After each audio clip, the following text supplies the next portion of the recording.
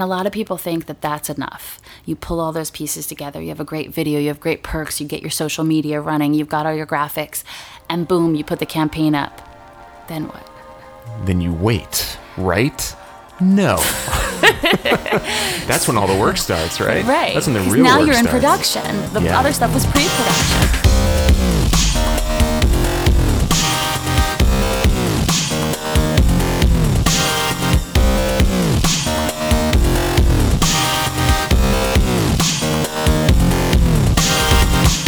You're listening to Inside Acting, a podcast dedicated to demystifying the inner and outer game of success in the entertainment industry. I'm AJ Meyer. And I'm Trevor Algott, and coming up in episode 205, oh man, have we got some good stuff for you guys. I sit down for part 2 of my chat with actress, producer, and crowdfunding guru Leah Savoli, in which we talk all about crowdfunding. And it's not just how Sean Astin, and yes, that Sean Astin, kickstarted her crowdfunding consultation business. Nice fun. See what I did there? Yeah, kickstarted. I do see what you did. Yeah, cool. But it's also all about how she's grown and refined her methodologies to raise some $2 million for well over a dozen consecutive successful campaigns. The woman knows what she is talking about. So if you want to hear step-by-step crowdfunding goodness from a professional, including her 5 tiers of crowdfunding gratitude and why your campaign is your production's calling card, then this interview is an absolute must listen.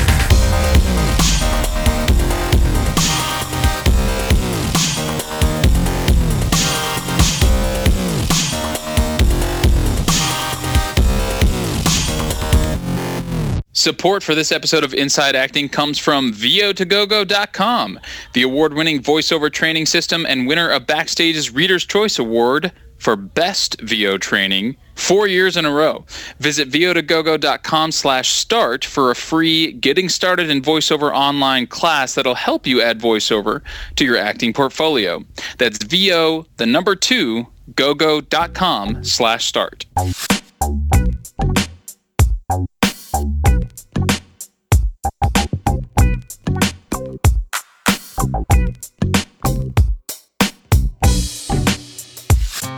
What's up, AJ? Good to have you back. Bruh. Yeah, man. So you were off doing this callback for Blacklist. So, what's the good word, Jeez. dude? I'm so conflicted because I was like, I want you on the episodes, but you know, this is awesome thing going on. So what's the good word, dude? What happened? How did it go?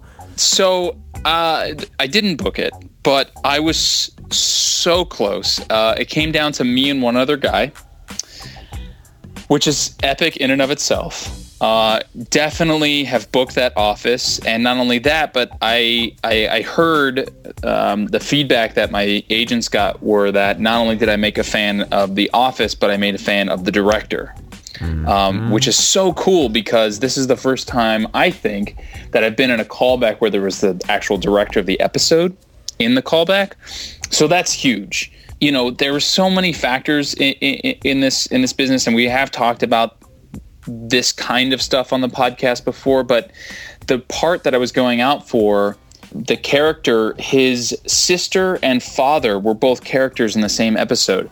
So if I didn't look like the sister or the dad that they liked, that they wanted to cast, that it could have very well come down to something like that. Right. And I'm not saying that to like make excuses. I'm saying that to continue to tell myself a helpful story, that like I did my job, I did it well, and that was the feedback that I ended up getting. My agents called me and they were like, this show is going to happen. It's just a matter of time. You know, you did a great job. You made fans of everybody. We were so close. Essentially, hang in there.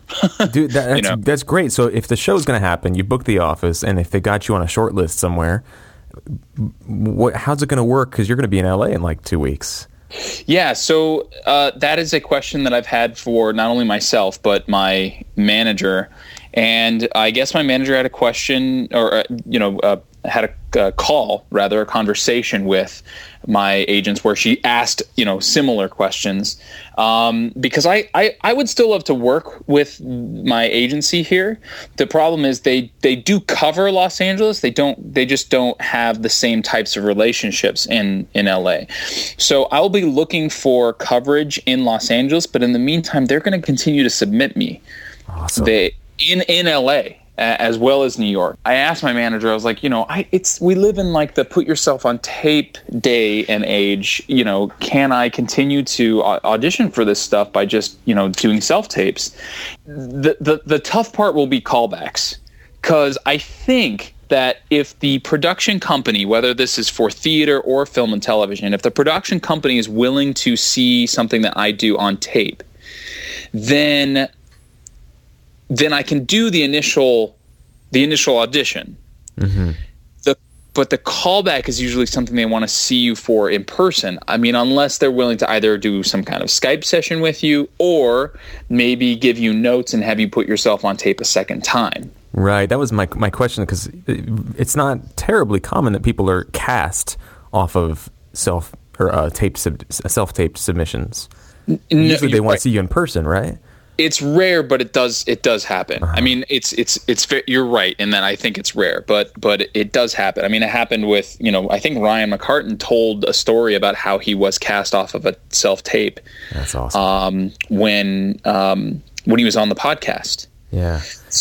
And they I'm sorry to cut you off here, but they've seen you now. They know you. You've been in front of them physically, so they know what your presence is like, what your height is like, what your build like. They know all that stuff now. So they conceivably could just be like, have AJ put himself on tape for formality's sake, but we already know he's gonna be this guy in this episode. Right, exactly. Okay. They now that I've made, the fans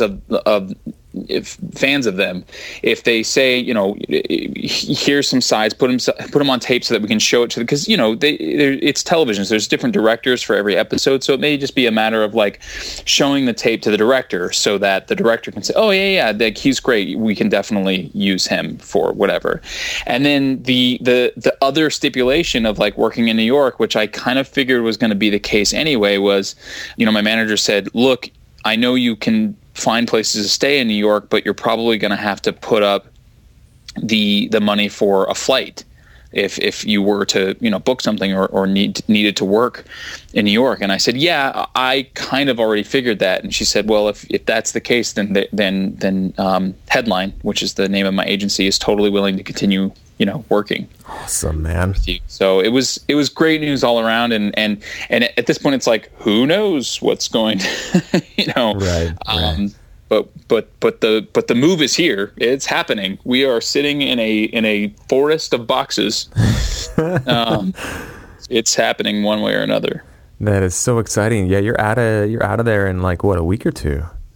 Yeah, so we're recording this on Monday, so it'll go live Tuesday. So in 4 days from the date this goes live, we'll be leaving, because we're leaving on Friday. Oh my God.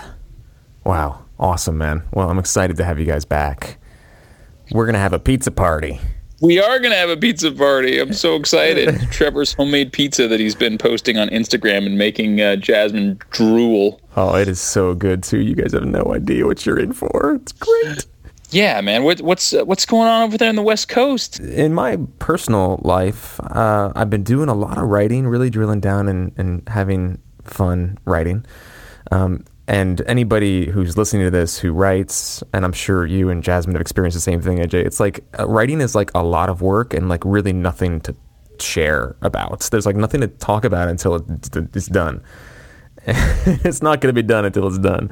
Can I give you a piece of news to talk about? Because I just remembered that 2 episodes ago, we had to cut some big news for time, right? Or did you leave the announcement itself in? I don't remember hearing it when I listened back to the episode, but you have like something huge coming up at the end of next month. Yeah, I did cut it for time, so this will be the first time our listeners will be hearing about it, but I was accepted to the Climate Reality Leadership Corps in Miami. You were. It's a 3-day training program that's kind of led by Al Gore, and I know that some people love Al Gore and some people hate him. Whatever you think about the man, he's right. I'm sorry, but he and like the rest of the world's scientists know a thing or two about a thing or two, and the climate is in bad shape, and humans are to blame. And so this training is for people who want to kind of step up and take a leadership position in their communities on the climate issue, and enroll people to work together to solve the climate crisis. So I'm really stoked about that. I'm going to be heading down to Miami at the end of September, beginning of October for about a week, and I'm just going to go through the training and start some leadership action on that front. So I'm really excited. It's something I feel very passionate about, and I have a few thoughts for how to sort of implement, the information that I anticipate I'm going to be picking up. Sometimes this can be frustrating because I feel like the solutions are all out there. It's just a matter of like getting us to focus our time, energy, and resources on putting them together. Because at this point, we've talked on this podcast alone, we've talked about solar roads, we've talked about sucking carbon out of the atmosphere, we've talked about different kinds of transportation, like alternate modes of transportation, like we it comes up a lot, not only because you are so focused on it, but also because like we together and this community that we've built is like it's like a group of good people who want humanity to last longer than it's going to right now. So it's just funny to think like, well, it's all there if we could just pull our heads out of our butts long enough to, execute. Yeah, exactly. And that's what the Climate Reality Leadership Core training is all about. It's all about how to speak to people and how to exercise different storytelling tactics in a way that makes it a personal issue. Because it is a personal issue. At the end of the day, it's a people issue. It's about quality of life. It's about displacement. It's about, poverty and food crop yield and things like that. It already is affecting every facet of our life. And right now, like, if we don't handle this issue like quickly, and I mean like in the next 5 or 10 years, if there isn't massive action taken to sort of curb the effects of this, if we just keep going about our day and watching Netflix as if nothing's wrong, like the time we live in right now is going to look like just like a picnic. It's going to be nothing. We're going to see a lot of problems, and I'm not just pulling this out of my ass. I've done a lot of reading and studying on this kind of thing, and I don't have any scientific credentials, but I don't think you need scientific credentials to see what's in plain sight. And the information's there, and there's a lot of naysayers, and I hope they're right, but I'm not convinced that they are. So I'm convinced with what the 97% of the scientists are saying. Actually, it's more than 97% of scientists now. It's much closer to 100% of scientists around the world agreeing that this is a major problem. And actually, they say we're in the middle of the 5th great die-off the planet has ever seen, the 5th great mass extinction. The last one being when the Siberian traps erupted and spewed, shitloads of carbon and methane into the atmosphere, and it killed off 96% of all life on the planet in short order. And we're actually beating the rate of methane and carbon into the atmosphere that put into the atmosphere. So it's a serious issue, and it's easy to pretend it doesn't exist, but it does exist. And I'm going to go to Miami and learn how to make a difference. Sorry, I was just trying to lend some levity to the. I know. The immense sadness that could possibly. I know. You know what? Let's totally change the subject. Let's talk about how in just a few short weeks, on Monday, September 14th, our boys over at Inner Image Media, in collaboration with Rapid Reels, are hosting a launch party for their brand new series, Real Talk. I think you guys probably remember me talking about this in the last episode. I'm going to talk about it again because it's awesome, and I really, really hope to see everybody there. Real Talk is an online YouTube series. It's a video series. It's an entertaining and informative sit-down Q&A that focuses on the career ins and outs and personal ups and downs of aspiring and established talent from every corner of the entertainment industry. And I had the immense pleasure of being one of the first guests on the show in the first season. And they want to point out to our listeners that the series itself was actually partially inspired by this very podcast. this very podcast. So we're making a difference. How cool is that? The launch party is being held at the Majestic nightclub, General Lee's. It's located in the heart of Chinatown in downtown LA, and there's going to be a special guest appearance by actress Jessica Clarke of True Blood fame, a live performance by breakout hip-hop artist Cognito. I don't know who that is. I'm excited to learn more about this. He's breaking out, man. This breakout live hip-hop artist. And the whole shebang is sponsored by both us and the LA Actors Tweet Up. The official series launches on Tuesday, September 15th at Real Talk Online, but it'd be great to see everyone at the launch party the night before. That's going to kick off at 7 p.m. on Monday, September 14th in downtown LA. So for more details, or if you just want to RSVP, check out the Real Talk Facebook page. Anyone that RSVPs will get raffle tickets to win prizes, and those prizes include a free scene from Rapid Reels. Pretty freaking awesome. I spouted off about that in the last episode, so you guys, it's no secret that I think that that's a fantastic thing to put your name in the drawing for. The Facebook event page can be found at bit.ly/Real Talk Launch Party. That's bit.ly/REEL Talk Launch Party. Hope to see everybody at General Lee's, 7 p.m. on September 14th. I'm done. Boom. I'm done. That's it. Be there. Be there, be triangle. Yeah, and while I'm on this talking thing, I went from Climate to launch parties to Rehearsal 2. It's the app for actors. Hey, if you guys want to learn your lines, if you want to be off book for your auditions, or if you just want to explore your character and make stronger choices, you can use an awesome app on your iPhone or iPad called Rehearsal 2. You can download it right now at rehearsaltheapp.com/download and do yourself a huge solid in the process. rehearsaltheapp.com/download. All right, so we have, all of a sudden, out of nowhere, everyone decided to drop us voicemails, which we love. We have actually several voicemails that we've gotten into the podcast lately, and we want you all to know that people who sent them in, that we got them, we received them, and they are juicy. They are a lot to bite off. So what we've decided to do is we're actually going to table them for the next episode, and what we're going to do is just do another one of those episodes where we focus our the first part of our bookends entirely to essentially listener questions.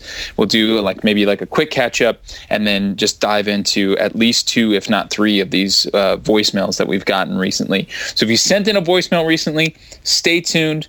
They are coming, but in the interest of giving them their due and making sure we have enough time to dive deeply into them, because they are deep, we're gonna do them all together on the next episode. Awesome. Yeah, I'm excited to dig into a few of these. There's some really big questions being asked. Why don't you kick us into this interview, brah, since you're the one who got a chance to sit down with Leah. So you remember how a few episodes ago we had this great point-by-point walkthrough of what to sort of handle as you're putting your short film or your feature film or your web series or whatever it is you're putting together. Brandy shared a few episodes ago a very step-by-step sort of methodology to how to make it happen. And I just thought it was pure gold. And I know a lot of our listeners wrote in and chimed in on Twitter and stuff and said, that was great. Thank you so much. I feel like there's zero ambiguity now about how to go about doing this thing that before seemed so daunting. And I'm proud to say that today we've got another one of those for you. If you are looking to crowdfund anything whatsoever, this interview segment is it's not even gold. It's like platinum. It's like better than gold. It's amazing. It is. It's just nuts and bolts, step by step. Here is how you do it. Here are the things you handle. Here are the things to pay attention to. Here are the apps that you use. Here's the sort of order that you want to thank people in, and here's how to do it and what to consider. It's, oh my God, it's just great. So get ready, get your notepads out, and enjoy part 2 of my chat with Leah Cevoli.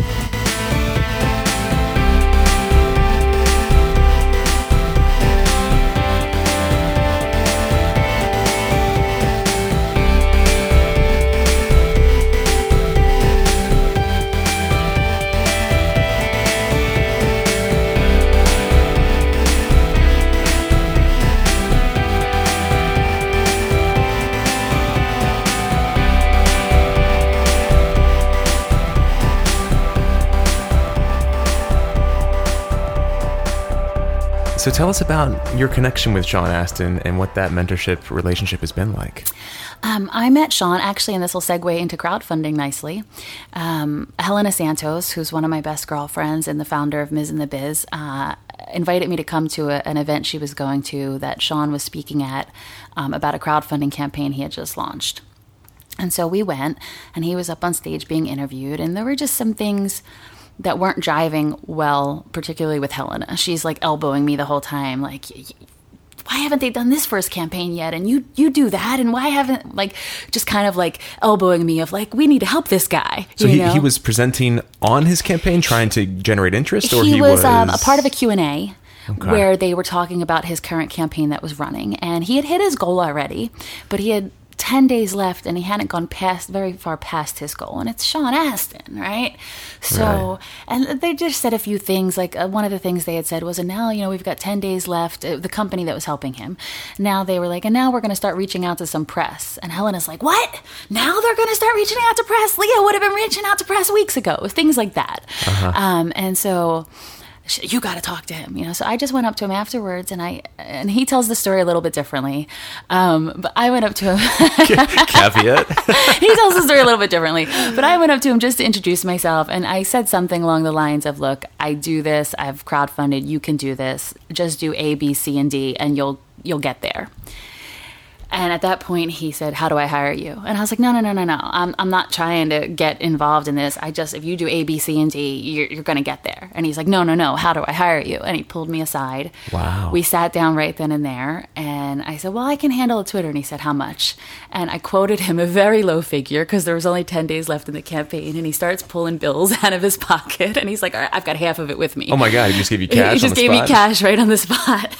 That's awesome. And Helena and I walk away, and she's like, oh, you could have totally got more money than that. But, there's 10 days left, and it was Sean Astin. And so it took a couple days, and I really just won over his trust. I was invited up to the house to meet his wife and his family and just kind of won over their trust because he had been doing the whole thing on his own. He had been running the Kickstarter page. He had been running his Twitter. He had been running, it's Vox Populi Radio, it's a bipartisan political radio talk show that he hosts and produces. And so this funding was for the second season. And he was doing the Facebook alone, his Facebook alone, his personal Facebook alone, his personal Twitter, that Twitter, in addition to being a husband with 3 children who is currently shooting The Strain and flying up to Vancouver every other weekend, who's currently a voice of Raphael on Nickelodeon's Teenage Mutant Ninja Turtles, who currently flies to conventions every other weekend. And he was doing all this on his own. And there was a team waiting to be formed, and I think that's probably one of the most important things I did for him was as I started to go through his messages and his Kickstarter emails, there were people volunteering to do this for him and that for him, but he had so much going on, he couldn't really vet those people and follow through with them. And so I started to vet these people that had already reached out, and we had 10 days left. We raised another $34,000 in 10 days. Wow. And by the end of it, if you look on that page, he lists the team, and there's about 8 faces by the end of it. And they had just been sitting there waiting to be told what to do, Mm-hmm. And so through the course of that, it was a very intense 10 days. And I remember when the campaign ended, Sean calls, and I thought I was going to get this big, thank you and congratulations. And instead, he's like, this is what you need to be doing. You need to start this company. You need to act like an executive. You're amazing at this. And this is a lifelong actor telling me this. And I was like, no. You don't understand. I've been in LA for 13 years now. I'm an actor. And I'm in SAG. And I've done all this stuff. And this is just this crowdfunding thing. Is just this thing on the side that people are having me do. And no. And he's like, so you'd rather play the lottery every day? He's like, because that's what acting is. He's like, this is where your money is. You do this. You focus on this. And I was like, no. And so over the course of the past 2 years, Sean has been one of my biggest cheerleaders in seeing me put this crowdfunding together more as a business. And he's helped me with contracts. He's looked over for things, and he's just really given me the confidence, knowing that if Sean thinks I'm worth this much money to pay and to hire, and he's referred me to other projects. We did Remember the Sultana together, which is this amazing Civil War documentary that's in post-production right now. We raised $108,000, and Mark Marshall, who used to work with Steven Spielberg. He was pretty much, he calls himself, he was the babysitter on the set of The Goonies. So he was in charge of Sean and Corey and all those guys. He's got great stories. He's got a story about chaperoning Drew Barrymore and Corey Feldman on like a date they went to at the mall and stuff like this, right? And so he ended up producing the Free Willy movies, and he was a producer on one of the Harry Potter movie. And so anyway, this is a passion project that he's been working on for 13 years. And he launched a Kickstarter last year for it. Sean sends me an email and he goes, look, this is basically family. He tells me the backstory. Can you help this guy? And I looked at the Kickstarter and I said, no, he has to cancel it immediately. And Sean wrote to him and said, Leah said you have to cancel it. You need to cancel it. You need to come up with this X amount of money to hire her and her team and anybody she says to. And boom. Why did he need to cancel it? What was? It was, their goal was $150,000 at the time, and they were like 3 weeks in and had only raised $5,000. I didn't even hit play on the video. Like, I can look at a campaign and within 30 seconds tell you whether or not you're going to make it. Okay, so how many, you've done like dozens of these campaigns now, and you've raised collectively like $1 million+ for people. I think it's more like $2 million+ at this point. Well, what ended up happening, like I said with Sean, at that point I was still in the like, no, I'm an actor phase. But referral after referral after referral after referral. And at first I was like getting these emails saying, hey, Mark Gant says you're this amazing crowdfunding manager. And I'm like, why didn't Mark Gant say I'm an amazing actor? And I was really feeling this like really weirdness around it all. And it started off with just these 1-hour consultations, which I call a coffee chat, which started from me wanting to no longer be this poor struggling actor. So about 2.5 years ago, I put up a PayPal button on my website. I was charging $30, and it was, hey, pick my brain on voiceover, on hosting, on whatever you want to pick my brain on. And 90% of it started being crowdfunding. And I realized I could no longer just do these hour consults or in the trenches like I did with Sean, management, so I had to create different packages. So now I have consultation levels, I have various coaching levels, and then I have the in the trenches management, and I'm really selective about who I take on in that capacity. One, you're spending like 6 weeks of your life with this team, so you have to enjoy the project. It has to be something that you would feel well being associated with, and I don't like to lose. So I actually just lost my first Kickstarter last week. I think I've done 16 Kickstarters that I've managed fully, and this is the first one that didn't hit its goal. Okay, so rewinding back to why you advised this guy to cancel his campaign. Yeah. What was missing, or what if Everything. was it so dire that you were just like, this is a lost cause? Like, tell us about that. Yeah, because with your campaign, especially if you're setting with Kickstarter, it's all or nothing, right? Indiegogo, you can still get it, but why would you want to just half-ass anything, right? So I could tell there was no preparation involved at all. At the time, he's an older man, he'd worked with Spielberg back on Goonies and whatnot. And at the time, he didn't even have a Twitter page. Well, I think he did have a Twitter, but he had like 5 followers or something like that.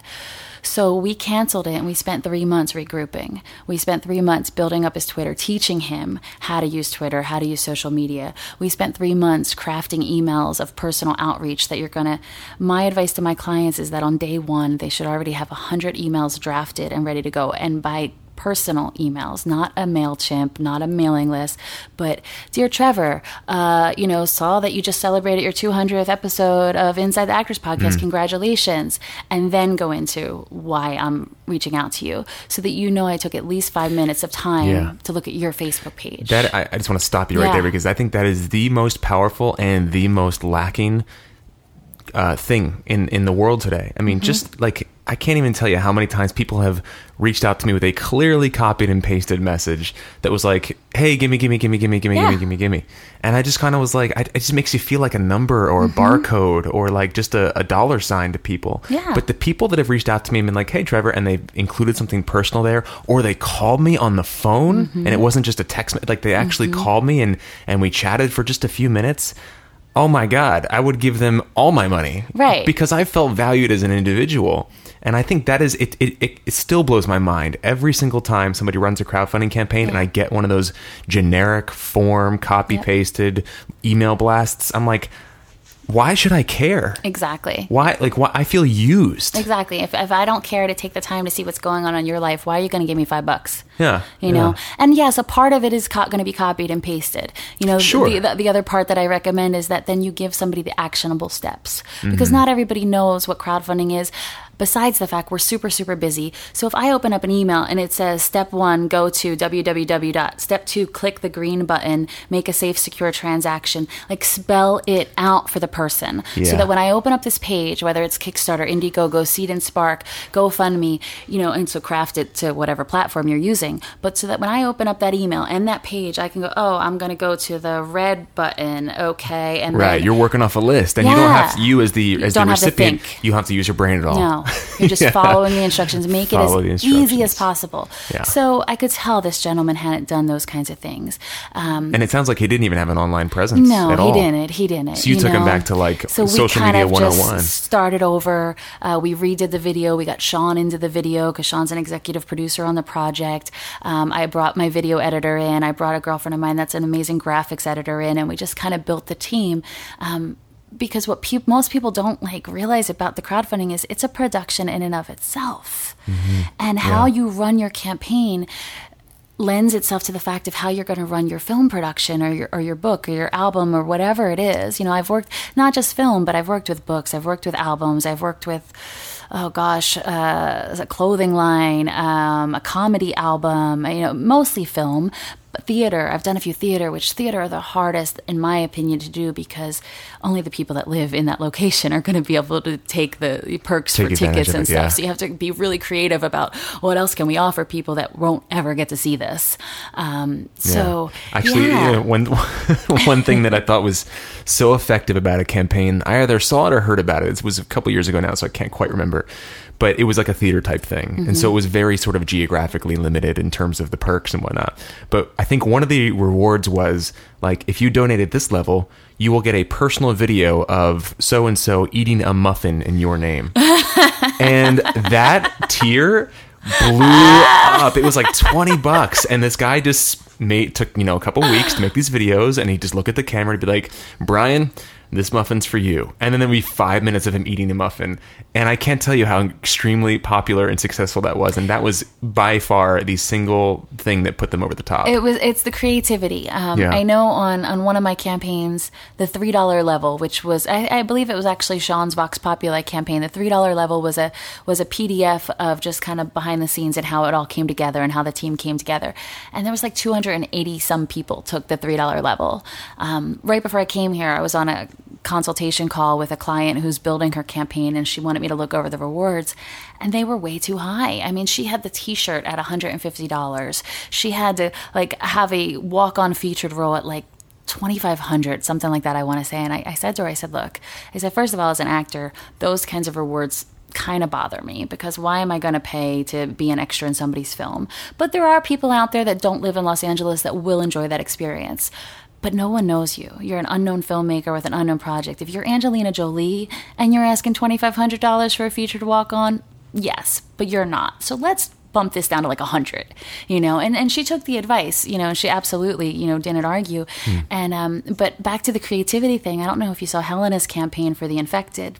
Yeah, I supported so it. What pushed Helena over the edge was she was banging her head. I mean, and she had a consultation with me before they launched, and they did their graphics, and they were doing horror trivia like every other day, and the campaign was sharp, but it wasn't moving.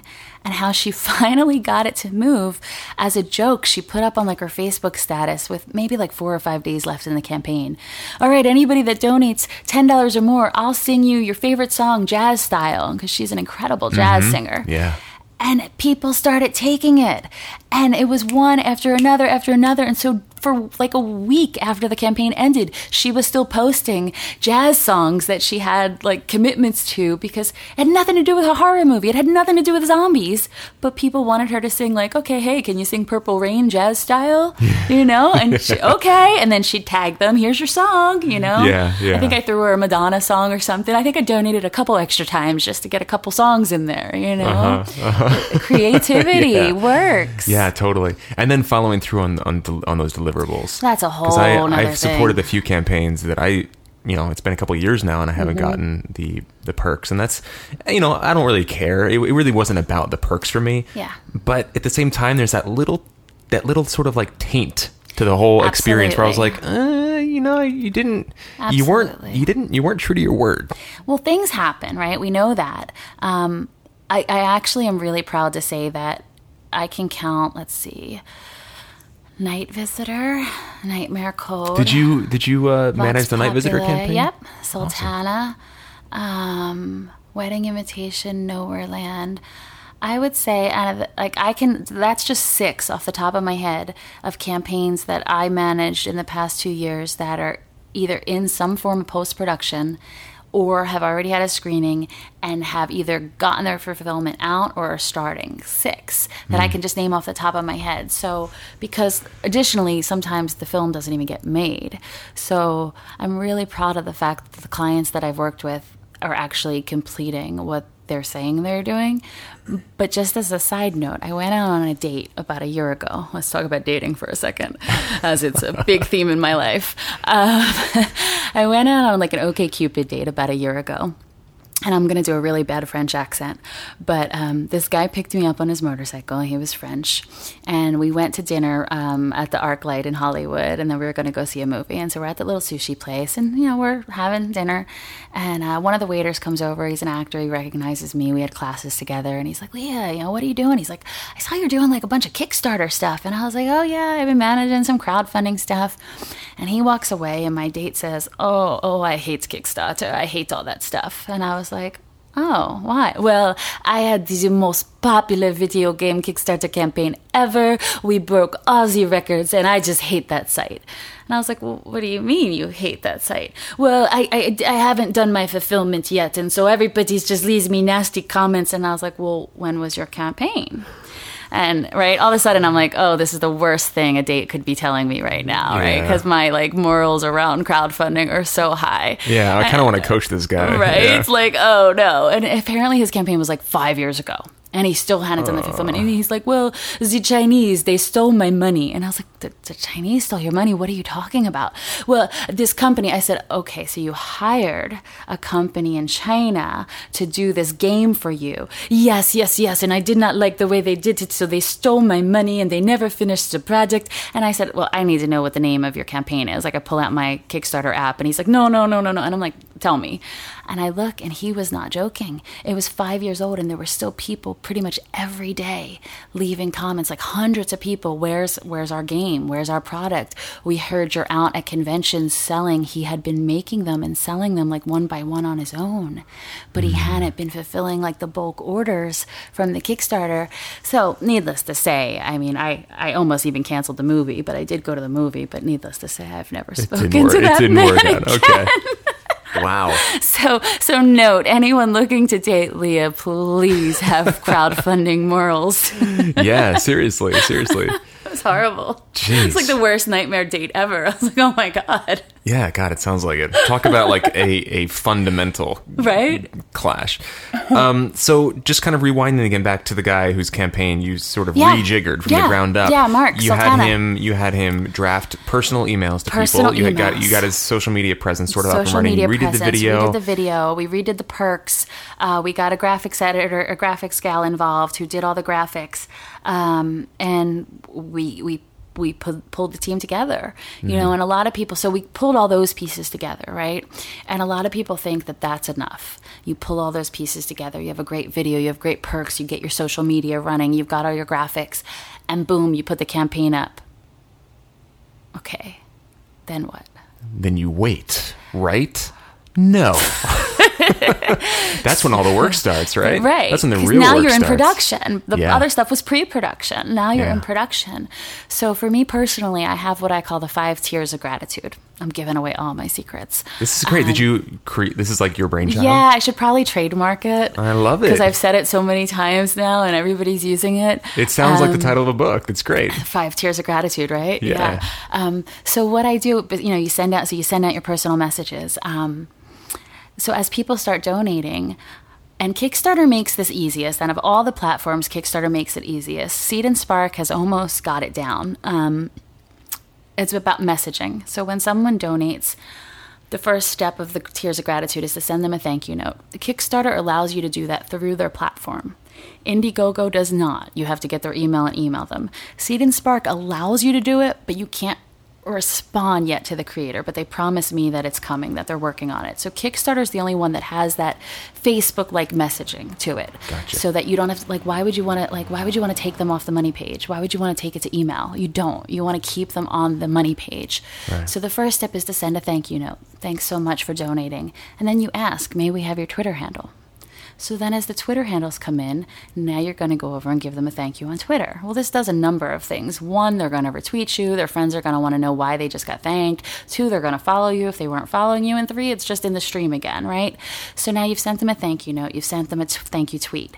Then step 3 is your personal Facebook page. And all of the team members. So if there's 4 people on the team, step 3 is 4 personal Facebook messages. And you're going to take 10 to 15 names every morning when you wake up, every night before you go to bed. Take the next 10 to 15 backers. Thank you so much to our latest backers. If you know them, you're going to tag them. If you don't know them, you're still going to list their first and last name. It's the psychology of it. So if I'm your friend and I see every morning Trevor's posting, hey, thank you to like 10, 15 people, pretty soon I'm going to go, wait, how do I get on that thank you list? I want to be on that thank you list. Step 4 is to take it to the project's Facebook page. And we all know the algorithms and stuff on Facebook are less than wonderful, but you're still going to do that. And then step 5 is the campaign page updates, which is something so many creators don't even utilize. It's so important. Each of these platforms have a button to do a campaign page update. It's important for a number of reasons. One is it keeps your backers in the loop. Not everyone, especially your family members that have donated and grandmoms and aunts and uncles, they're not on Facebook and Twitter, but they want to be kept in the loop. The campaign page update does that. It's also for strangers. If I'm a stranger, on Kickstarter, there's 35,000 projects running on any given day.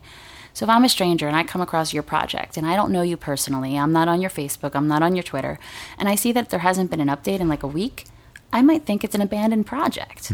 So every 2 to 3 days, you need a new campaign update. And then some of them, step 5 on the gratitude tiers, is you're going to thank you to our latest backers. So now you have thanked somebody in a thank you note, a thank you tweet, your personal Facebook page, the movie Facebook page, and the campaign page update. I feel appreciated. I know that my donation went through. What if I've never done Kickstarter before and I don't even know if I did it right? I know that it went through. I know that you got it.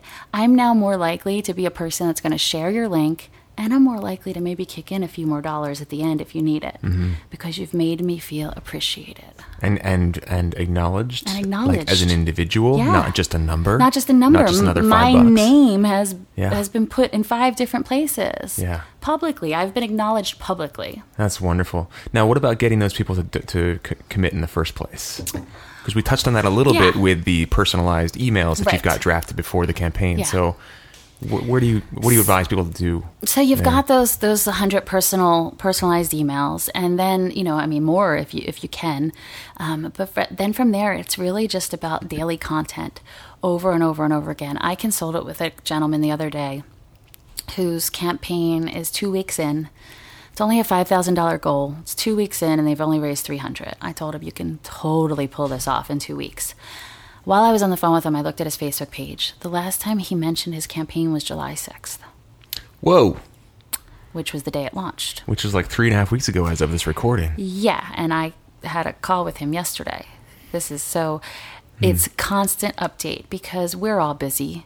We're all a little bit like ADD and off on other things and whatnot. And so my rule of thumb is every 4 to 5 hours on Facebook, you need to do some sort of update, some sort of call to action. I don't care what it is. It can be a picture of what you had for breakfast, as long as there's a call to action. Join the team. Every dollar counts. It's all or nothing. Here's the link. Never, ever, ever, ever make people have to go look for the link. If you're crowdfunding and I go to your page and I have to scroll more than like 1 or 2 things, you've lost me. Yeah. And if it's been more than 4 to 5 hours, it's gone. The stream is gone. My rule of thumb for Twitter is every 2 to 3 hours, around the clock, 24/7. So that's where you get schedulings and programs in, because guess what? When you're sleeping, Europe is not, Asia's not, Australia's not. What if somebody in Australia is looking for a project to donate to just like yours, and you're sleeping, so you missed it? You know, it does not take a long time. I prefer Buffer, BUFFERAPP.com. I should be getting some kind of kickback from these people. It's $10. It's $10 a month to use it unlimited. You schedule out your generic tweets. And this, of course, does not take the place of in the moment interacting, reacting. But so you know that when you're in the car, when you're in the shower, when you're asleep, something is going out there into the Twitterverse.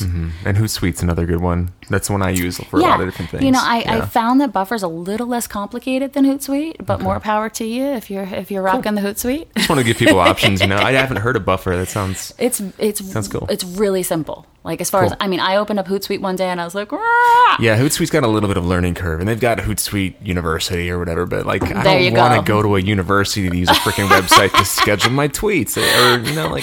There you go. There's a university out there about it. There's like literally like barely any learning curve to Buffer. So in most of these cases, somebody like, especially someone like this gentleman, you know, who had no social media background, and a lot of my clients, you'd be surprised how many people comment. I'm like, okay, well, how many Twitter followers? Like, okay, what kind of goal do you want to raise? Oh, we want to do like 75,000. Okay, great. How many Twitter followers do you have? I think I got like 100. So that's like one of the number one things as well, is to be realistic. Be realistic about your goal. In my experience, it takes about 1,200 backers to get you to $100,000. So do the math and figure it out. Okay, so 600 for 50,000. Do you know 600 people that are going to contribute? And if you don't, then let's start your goal lower. It's actually a trend that's happening right now, is even with some of the bigger companies. Like Top Cow Comics just launched a Kickstarter, and they set their goal at 10,000 because they know they're going to blow through that. So it's actually become a trend to actually put your goal a little lower or a lot lower, and then have a break. Blow through it. You know? And then have a what do they call it? A stretch goal. Yeah. You know, and every campaign should have their stretch goals. This was something I actually learned through Neil Gaiman, a famous writer.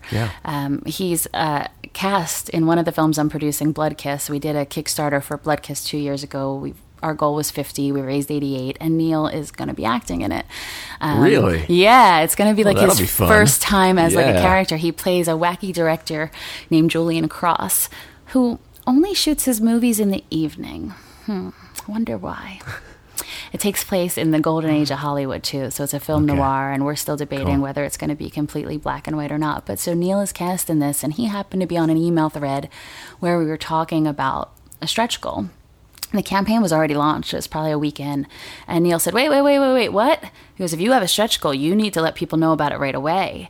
You know, it needs to be transparent. You know, you need to be transparent from the beginning. So my advice with your stretch goals is to create a graphic that outlines, you know, here's our goal and this is what it means. And if we hit this, this is what it means.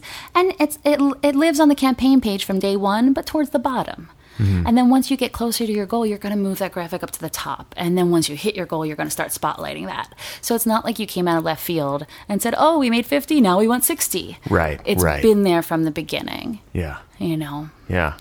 Wow. Okay. There's a lot. So much there. I hope people were taking notes on that. I know. That was a lot of information. I, of course, don't want you to give away all your secrets, and we could also spend another day and a half talking about this. No, but what was cool is, so like recently I've embraced it. You know, I actually just launched a website for it. It's called greenlightyourpassionproject.com. And I did my first crowdfunding panel at Comic-Con last month, or 2 weeks ago, whenever the heck that was. And so I've been embracing, greenlightyourpassionproject.com. Yeah, I'm going to write that down so I make sure we get it in the notes. Yeah, I've been embracing, okay, you're still an actress, you're still a producer. And to be honest, if I'm really honest with myself, the opportunities it has brought me in the acting and producing world, you know, like people like Sean, you know, the caliber of people that I'm working with these days is much higher than had I just gone and knocked on their door with a headshot in my hand. Yeah. But now you're bringing real value to the relationship. Now I'm walking in and saying, I've raised $2 million. I'm also a producer. I know how to do this. Yeah. You know, and then I'm leveraging that for acting roles and for producing credits. And that's just smart business. Yeah, it's taken me a little while to get to that point. Yeah, yeah. I mean, like, there's being an actor, being in this industry, you have to have that balance of artist and business person. Mm-hmm. And I feel like you got to have your business hat on not way more, but a decent amount more than you have to have your artist hat on, because if you don't have that on, you're not going to get to do the art, really, in any meaningful sort of lasting way. Yeah, but you're talking to the girl who packed up her car with $300 and left Philly because she met Poison and thought life was grand. Who better? Because you're still here, right? Who better? Okay, cool. So before we wrap up this sort of segment on crowdfunding, because I do want to continue talking about this, but I also want to make sure we have enough time to talk about the other things. Once people make their goal and they start working on their project and executing on it and using the money to make it happen, what advice do you give them on that part of the puzzle? Well, a lot of my clients, it depends on your timeline. A lot of my clients, though, have then gone on and built up equity. The Wedding Invitation is a great example. They raised about somewhere around $80,000 on Indiegogo, and then they took a whole year to raise equity. And I believe they raised about another $100,000 in equity, but they treated that phase like the crowdfunding. So they continued to update their Facebook page with like the cool branded little graphics. Now we've raised $100,000. Now we've raised $125,000. Now we've raised $150,000. So your campaign becomes such a calling card. Nowhere Land, which is a film I'm a producer on, Robin Bain, writer, director, producer, wanted to go right into production. So we got a tiny little bit more equity and just boom, right into production because it's burning a hole in her soul and she needed to get it out. And we're actually just finishing coloring and post-production now. We're going to be submitting to Sundance. And so you've got your money and you need to be smart with it. You need to be smart with it. I've worked with some campaigns who have blown through it and their project is 2-3 years delayed. And that's the business sense that you're talking about. You have to be careful who makes promises to do what and what they can do. And, I've horror stories of people spending $10,000, $20,000, $30,000 on someone who said they could do this, that, and this, and they can't. So you've got to be smart about it. And I mean, I guess the number one advice would probably be to hire an amazing line producer, right? Someone that knows what they're doing. We just heard the same thing from Brandy Ford in the previous interview series. Her thing, she was like, if you're going to spend money on something, spend it on a line producer. I know a few amazing ones. Check out Ms. in the Biz /hire a Ms. Our database has line producers on it. There it is. Yeah. What an easy resource to just reference as well. Like here's what it is. Here, there's people right there. Just look up line producer. And I guess, and this is something that Robin Bain just mentioned in an interview. We did a follow-up interview with Film Courage. They asked her, what would she do differently next time? And she said, I would realize that I can't do it all on my own, because she took on writer, director, producer, actress, and production manager, on this, micro budget feature film that we just shot in like 18 days. Yeah. And it's gorgeous and it's going to be amazing. And I have no doubt, we're going to rock Sundance. Like, I just know it. But you can't do everything yourself. That's why you raise the money, right? Right. So you could hire people. Yeah. And be fair to your actors. Be fair to your actors. You've raised the money. Let's be fair to your actors and your crew. Let's do it. And be a person that is not, don't put yourself under that stress, because you're going to carry that to the production. And, like, you could have a much chiller environment if you were to just sort of delegate a little bit. Yeah. And if what you raise really isn't enough to cover it, well, then you got to find a different source. Then you do have to find equity, and don't try to kill yourself. And, you've got $30,000 and, you've run out of money halfway through, and now you're trying to get an editor for free or get music for free or get sound, you've raised money for a reason. Make it a professional production. And there's so many ways to cut corners, especially connecting with people that have been in this town for a long time. I would say with Nowhere Land, I saved us at least $10,000 on locations, and that was based on my personal relationships of people that I could reach out to and go, hey, I know the club isn't open during the day. Is it okay? And absolutely. But then it goes back to what we were talking about in the beginning, is relationships and people that you've known for so long that trust you. And then, of course, it's the web of trust, which I'm sure you've heard. Yeah. Keith Johnson, I think Keith Johnson, Bonnie Gillespie's wife, coined it. And it's the web of trust. When you introduce somebody to someone, you're giving them a piece of your spider web, and either it's going to get thicker or you're going to lose that thread based on whatever outcome happened when you connected those two people. And so we come full circle then almost to what you bring to the table when you show up on the set of Deadwood as an extra. Yeah. It's like hard work, integrity, professionalism, knowing kind of what your role is in the and wanting to production. learn, wanting to learn. Yeah, beginner's mind, eagerness to eagerness to say, contribute. Okay, I'm going to sit here on set, and instead of sitting here on set gossiping, I'm going to be reading a history book about this time period, and I'm going to learn what it was really like to be a prostitute, or a whore is really what we were. And I know it's the truth, and I always classify that because there's a difference. A whore, we were in a whorehouse and we were being taken care of by Al Swearingen, and a prostitute would be someone out on the streets. So there is actually a difference. We just learned something, everybody.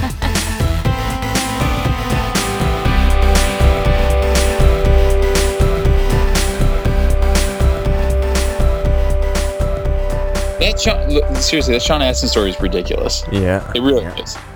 It's preposterous. It's like, no, here, take my money. You start now. Literally, like, here's some cash. Yeah, here's some cash. Here's my password to my Twitter account. I was telling you earlier, like, it reminds me of like This American Life, except focused entirely on the entertainment industry. Because you just hear like the craziest stories on that podcast, and I mean, anyway, it's nutty. Like, between the Poison thing and the Sean Astin thing, it's like, who are you? Thank goodness she's providing like this really awesome, like you said, step by step information, because if she wasn't, I would just be angry at her for being so awesome. Like, yeah, great, congratulations on falling into every cool rabbit hole that you could find in Los Angeles, while some of the rest of us just step and poop. The nerve. Nerve. That's not. I don't walk around with that story. I was just trying to make our listeners laugh. Right. God. Okay, moving on. What's pick of the week? Okay, so subject change. My pick of the week. This is for the conspiracy theorists who listen to this podcast. So this is a documentary you can find on Netflix. It's hosted by Woody Harrelson. So, it's got a little bit of a celebrity, validation thing going on. I will say it's not the highest quality documentary I've ever seen. Most of the footage is found footage, except for the stuff mostly with Woody Harrelson. But it's a documentary called Ethos that focuses on... I mean, he says it at the beginning of the film. He says, not all conspiracy theories are theories. And then he just takes you through all this sort of like fringe thinking about the way the government is running the country, and they go into 9/11 a little bit, but then when they back it up with examples, I mean, here's the thing, like, on one hand, yes, anything can be sort of manipulated and twisted to serve a specific viewpoint. I mean, if the internet has taught us anything, it's that you can basically make a story out of anything and make it believable. Like, right, you can find evidence for whatever you want. But this documentary really makes you think, man. It really makes you think. So that's all I'm going to say. Go on to Netflix, search for the word ethos, ETHOS. And Woody Harrelson, like I said, is like the main sort of figure in that film. Or you can go to ethosdocumentary.com to learn more about it. And if you watch it and you have some questions or you want to talk about it, email the podcast or find me on Twitter. I'm at Trevor Algatt. I would love to discuss these things with another curious, conspiracy-minded brain. What kind of shit are we getting ourselves into here? Oh, God. You're like, we? When did you say we, Trevor? This is all exactly. You, man. That's what I'm saying. You're getting me sucked into this world. Oh, that's funny. It's cool, man. If not for anything else, it raises some interesting questions that I think we should be thinking about as a society. Global warming, sure. Okay, lots of evidence for that. I think that's beyond dispute. A lot of this stuff is still sort of questionable. But what if it were true? And I think it's valuable for us to be thinking about this kind of thing because it's so easy. We have a culture of distraction and a culture of magic pills and a culture of, ease and leisure. And I don't think we ask enough questions as a society, and I don't think we do enough digging, and I don't think we unplug enough to really sort of get a feel for what is actually happening a lot of the times with our, political leaders and things like that. So this is something to think about. But the stuff about the war in Iraq, oh man. Let's talk. All right. Okay, I'm done. What is your pick of the week? my pick of the week. I mean, as informed citizenry goes, it's along the same lines, I suppose. Needing to quench my thirst for Jon Stewart, the absence of Jon Stewart. I started watching Last Week Tonight a lot more than I was before, which is Last Week Tonight with John Oliver, which is the HBO show that John Oliver started after he left The Daily Show. And he does something a little different. He does this sort of what they're calling, what they call long form journalism, except it's not like, 2020 long form journalism. It's like actual, diving into stories, once again, like you said, Trev, that should matter to us. And he does it in the classic, Jon Stewart way, in that it is really, really funny. And I don't feel bad about picking it, even though it's on HBO, because most of the stuff is actually available on YouTube. YouTube, yeah. So many people just take the portion of a particular portion of an episode and then upload it to YouTube. It's usually like the main story that gets uploaded. So you can just find it on YouTube.com. Just search for Last Week Tonight. If you do a Google search for Last Week Tonight, most of the YouTube videos come up in that first search. So anyway, it's really funny and will keep you informed in the absence of The Daily Show for the time being. It's funny that you say that too, because it's like the news really isn't news anymore. It's just like glorified fear-mongering and spectacle. Like, it's all about car crashes and rapes and stuff. And it's like, on The Daily Show and the Last Week Tonight, like, they talk about issues that are actually important, but they do it in a humorous way. But actually, it's in many ways far more informative. Yeah, like I said, when Daily Show was my pick, whenever that was, a few weeks ago, like they did some study that found that the Daily Show viewers were some of the most informed, if not the most, like more informed than people who watch the actual quote unquote news. Yeah. And on that note, everybody listening to this, go find the clip on YouTube that John Oliver does with Bill Nye, where they talk about climate change. Classic. Bill Nye was in my store the other day. Was he really? Yeah. Did you give him a huge hug? I love that man. I really wanted to, but I also didn't want to be creepy. One of my favorite internet clips of all time is him reading mean tweets, where they read mean tweets that people have tweeted at them, and he just you can find Jimmy Kimmel. It may have been like in tandem with Jimmy Kimmel, but it was like a standalone thing that I saw. Sweet. So that is Ethos, the documentary, and then Last Week Tonight with John Oliver. Two things to consume that will probably inform you more than other things will inform you. Or at least freak you out. Yeah, or at least freak you out. People are going to think we were like super high recording this episode. Like just lit off of our faces. And every time they take a little bit more, because they go a little bit further off the deep end every episode, and pretty soon I just can't listen to this thing anymore. It's just it's like inside climate conspiracies. So for those of you still listening, today's episode of Inside Acting was produced and co-hosted by me, Trevor Algatt, and AJ Meyer. Jen Levin is our production coordinator. Gavali Guparek is our marketing and web director. Jasmine Bristow is our director of public relations. And Deborah Smith is our community manager. Trevor Algatt, who edited and mixed today's episode and composed our theme and interview music. Or did he? You can sign up for our weekly email dispatch and listen to all of our recent on episodes it today, man. At our website, insideacting.net. You can also find us on iTunes, and your reviews are, of course, hugely, highly appreciated. Dear iTunes, these two are on drugs. Special thanks to our sponsors and drug dealers, Rehearsal 2 and VioToGoGo.com. And thanks to you, our listeners. If you love this show for some reason and you want to maximize its value in your life and career, sign up as a monthly member, join us on the inside, and get cool perks like access to our membership message board, cool freebies, invites to exclusive member meetups, discounts on merchandise, maybe a hit of whatever we're smoking, and more. Just visit us at InsideActing.net and click on the membership tab. I really hope there's not a parent out there who just decided to be like, I wonder what my kid listens to. I know. Let me fire up the old iTunes. And the funniest thing, too, is that you and I are like two of the most sober people in the country. I can't remember the last time I drank or smoked anything. You know? Oh, man. That is it. We're done for episode 205 of Inside Acting. I should say, change thank you for listening to thank you for continuing to listen. Oh, we'll see you next week. And in the meantime, say no to drugs.